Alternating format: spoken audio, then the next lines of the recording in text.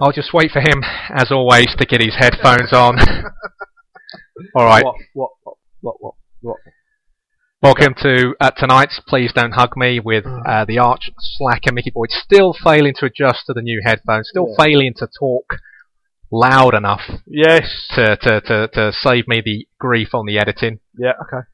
My name's Daniel Ruiz-Tyres, and this has been probably the poorest intro we've done all week. How are you? How are you tonight? Yeah, I'm alright, yeah. Took the dog for a walk as ever. Yeah. A bit shopping, spent £15 on diesel coming here. Yeah, you've said that. You said that to me earlier this week as you well. Well, you are. I mean, look how much work I'm doing on this. I go down the Old Kent Road, Yeah. If I go down that one more time, they could make a tram line out of the furrow, yeah. Yeah. So we'll see, yeah. Can I just remind you? I used to ghostwrite your column back in the '80s, the London Lad. We're really into this. Well, hang on. You're going on about your diesel. Yeah. I used to, instead of working on my GCSEs, I would ghostwrite your column. I would draw your picture with the perm and the chin strap. Yeah. You know, I never used to shove this down your throat. So I waited 25 years before reminding you of this. Yeah, exactly. Yes, you bore that thing in your mind for that long. That's ridiculous. It's funny because I used to ghost your column, and there was also the rough kid in our class. I was tweeting about him earlier today. I'm sure you know who I was talking about. I didn't see it, but yeah, okay. I'm sure.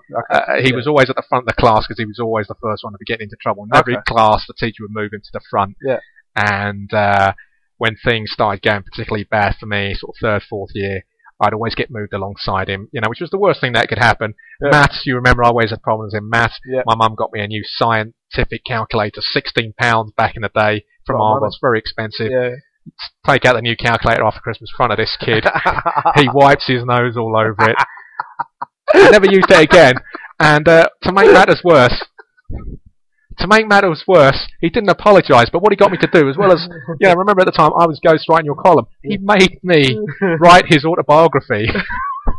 You must have put the seed in his... I was just given one brief, and that was not to mention his brother, who I think was a Rastafarian. He didn't want his brother mentioned, but I got as far as 3 chapters, and then he got bored with the idea. But that's what I was up against in that class. Brilliant. I never knew that. Yeah, so ghostwriting your column, which was a good column, The London Lad. Yeah, it was good. Tell us a bit about The London Lad. Who was he? What's happened to him now? Who knows? He grew up and moved to the suburbs. Whereabouts specifically? Where might he be living? I wouldn't mind meeting him. Kent London border, I think.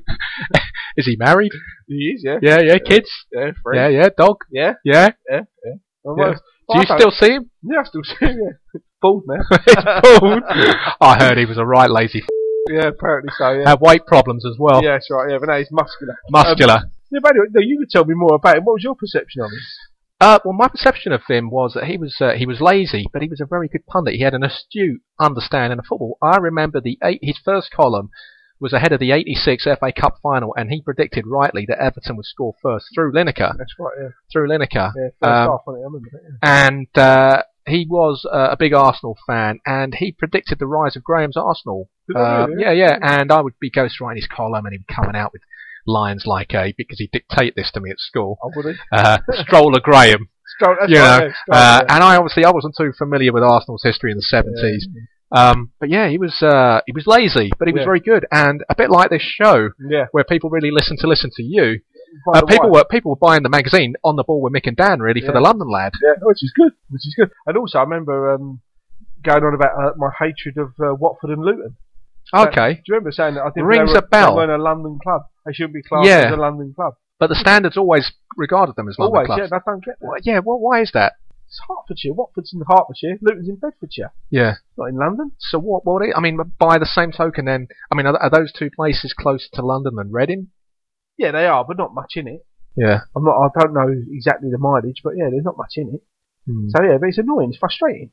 Very frustrating. So how far are Watford and Luton from London? I'll tell you what I'll do. I'll go and walk it, and I'll come back and tell you. How do I know? I just thought, you kind of, this is your strength of yours. You're very good geographically. One of the few things you're strong on. I don't know exactly the mileage, do I? Christ. You're listening to Please Don't Hug Me. You've not had many jobs, but no. when you've left jobs, I take it, are you the kind of person who stays in touch with old colleagues, or who would be comfortable enough if you saw them in the street to talk to them? You don't have them kind of problems. I'll tell you one thing now. I was told when I was very young, and maybe it's held me back a bit, career-wise. always be nice to people on the way up because you'll meet them on the way down. And I think that also works in the respect of always be nice to people at work because you never know when you're going to see them again. Yeah. You know, I've seen, you know, just walking down the street, I actually met someone I knew down at the seaside, you know, and I was quite grateful for that because I was this guy's boss for years, and he came up, he hugged me and all that, and I thought to myself, that's really nice because you think if I'd been nasty to him, he might come over and just knock me out. Yeah. You know, and I think there is something to that, Dan, definitely, you know. But equally, I do stay in touch with a lot of people from work, a hell of a lot, and a couple of them listen to the podcast. I've got an issue now. 18 months ago, I was in this job, and there was a Portuguese guy, a nice guy in the post room, and I guessed that he would live around here, and he told me which cafe he drinks in. It's not my one, thankfully. But I see him now. I hadn't seen him for a period of time, and I've started seeing him again. And I know that Saturdays and Sundays, when I stroll down to the cafe, that I have to cross to the other side of the road. Otherwise, I'm going to walk past him. It's going to be awkward because we're already now. I hadn't seen him for a long time. But the test was a couple of weekends ago. I walked right past him. I knew he didn't want to talk to me. All right. I pretended not to see him. We walked right past each other. And I think, isn't it amazing that sometimes you work with people? Yeah. And he was in the post room, so I wasn't working with him, but I would go down there a lot to slack. And, you know, post rooms have always got decent, you know, guys down there, you know, you can chat to about anything. People like me. Yeah, people like you, basically. And I'm always good with the underclasses. Oh. You know, the tabloid readers. I said, if I could reach you now, Dan, I'd knock you out. So, yeah, that's it now. Yeah. And I think, isn't it sad that at some point when you're talking to someone at work, you know that the chances are, certainly if you're me, if you see them at some point, you're going to ignore them. Yeah, no, that's true. But then a knowing nod wouldn't hurt when he walked past, a little nod. Yeah. That would do. That's a manly thing to do, you know, like a little... Yeah, we've had this out before, Dan, you know, a little wave of the hand. You know. But, I mean, should I have just, when I walked past him, should I have said his name? Hey, how you doing? Nice to see you and that. Oh, Bob, how you keeping? It's too late though now, isn't it? Because and I got the feeling that he didn't want to talk to me. Yeah, I can understand that feeling, Dan. I've had that feeling many a time with you. Yeah. But anyway, yeah, no, just a little wave, a little gesture, that would do. Maybe, you know, next time you see him, give it a crack, you know. But you don't think I've spoilt it? No, not yet. 2 times, then you have. It's all over. Because I actually done it to a girl in Tesco's last Saturday or Sunday. I went into Tesco's to pick up a couple of little bits and bobs. I saw her, she knows me, but I didn't acknowledge her, she didn't acknowledge me, and then I went round the thing, and when I went to the checkout, same thing, she's behind me at the checkout, and she's ignored me. So I can't say hello to her now, can I? You don't think you can recover the situation? No, she only lives a few doors away from me. Just before we go, a news story that caught my attention. Google has launched its mobile wallet in the US. This is going to allow shoppers to tap their phone on a reader at tills in many stores. Apparently, we've got Orange and O2 launching similar schemes here later this year. And, you know, forecasters are saying eventually smartphones could do away with tills. Restaurant bills could be sent to and paid from your handset. Obviously, with my OCDs, hygiene-wise, now, I mean, even the idea of, I don't know, running your mobile phone over a ticket machine, as has been proposed in the last year, that doesn't exactly thrill me. It's touchscreen phones always look dirty. How do you feel about this kind of thing? It's inevitable, I guess. It's going to happen, yeah. I think technology's going that way, but you know, they're going to have to bring out wipes. You know what I mean? Sort of, you know, have they got wipes that are like? I don't know, but I wonder how. Yeah. Or whatever. I guess I see what you mean. Yeah. So then you do it. You know, like if you go to a shop and you just, you know, it looks clean, you think I'll do that. And then you might do it again. So after, at the end of the day, give it a wipe, or next time you have to use it. You know, that makes sense, doesn't it? You know, could be a little idea for you there. I might copyright that. Hypoallergenic wipes for mobile phones. Copyright, Mickey Boyd. You might need something a bit more catchy. Don't care. It's copyrighted. It's a bit like Winzone, Dan. Yeah. Don't start me on that. This is you. You're happy with it. You don't develop your ideas, do you? No. As soon as you have the idea, you're happy with it. That's the idea. It's there. That is it. That's what you're selling. Yeah. No frills. No. I could be a low market supermarket. I'd make some good money. I'd be an happy bunny. There's no point, no frills. Get it done. Get it over and done with. And that's what I'm saying. Yeah.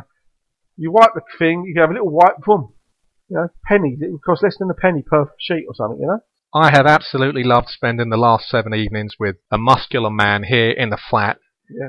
You know, the lighting's been nice. It's intimate. A bit worrying. Yeah. I've enjoyed it. Yeah, I've enjoyed it. It's been good to see you. Yeah, you've gone from not coming here for a number of months since I've been here to now suddenly this 7 or 8 visits. This is good. We've got the no shoe thing going on. Really, it's seamless. Yeah. You know, you got your little what are you saying? Kid socks going on. Whatever. They're not kid socks. What are they? They're half socks. I mean, do I need to see your ankles? They're good with trainers because otherwise you look like a tramp when you got like his socks up to here. He looked like a scout leader. Couldn't you just go with black socks like Tyson, early Mike Tyson? Yeah, no, good look on him, not good look on me. Well, hang on a sec. A few weeks ago on Twitter, you were talking about what you would like if you were a drummer, one of those tunics with the exposed sides, like Mike Tyson. Great look for him, yeah, but I'm not. But the black socks wouldn't go well on my legs. Look how white I am. How come you're so white? Where are you from originally? My mum and dad are Irish. Really? I mentioned that. Oh, I wasn't aware of that. Yeah, no. So what are you? First generation or? Well, I'd say second, but you said first. Yeah. I don't know. I had no idea. Also, the guy at the Shell garage in Sidcup would like to thank you as well. What's that for? Because it's cost me £105 over the last 7 days to get in. So you're near Sidcup. That's where I'm close to Sidcup. Boydie House is. I've not given away any secrets there, trust me. Give my regards to your lovely lady wife. I wouldn't say lovely, but yeah, go on. No, that's it. Just give my regards to her. I'm sure that she's... What are you saying? I'm sure that... What are you saying? If you let me finish, I'm sure that she is as curious about me as I am about her.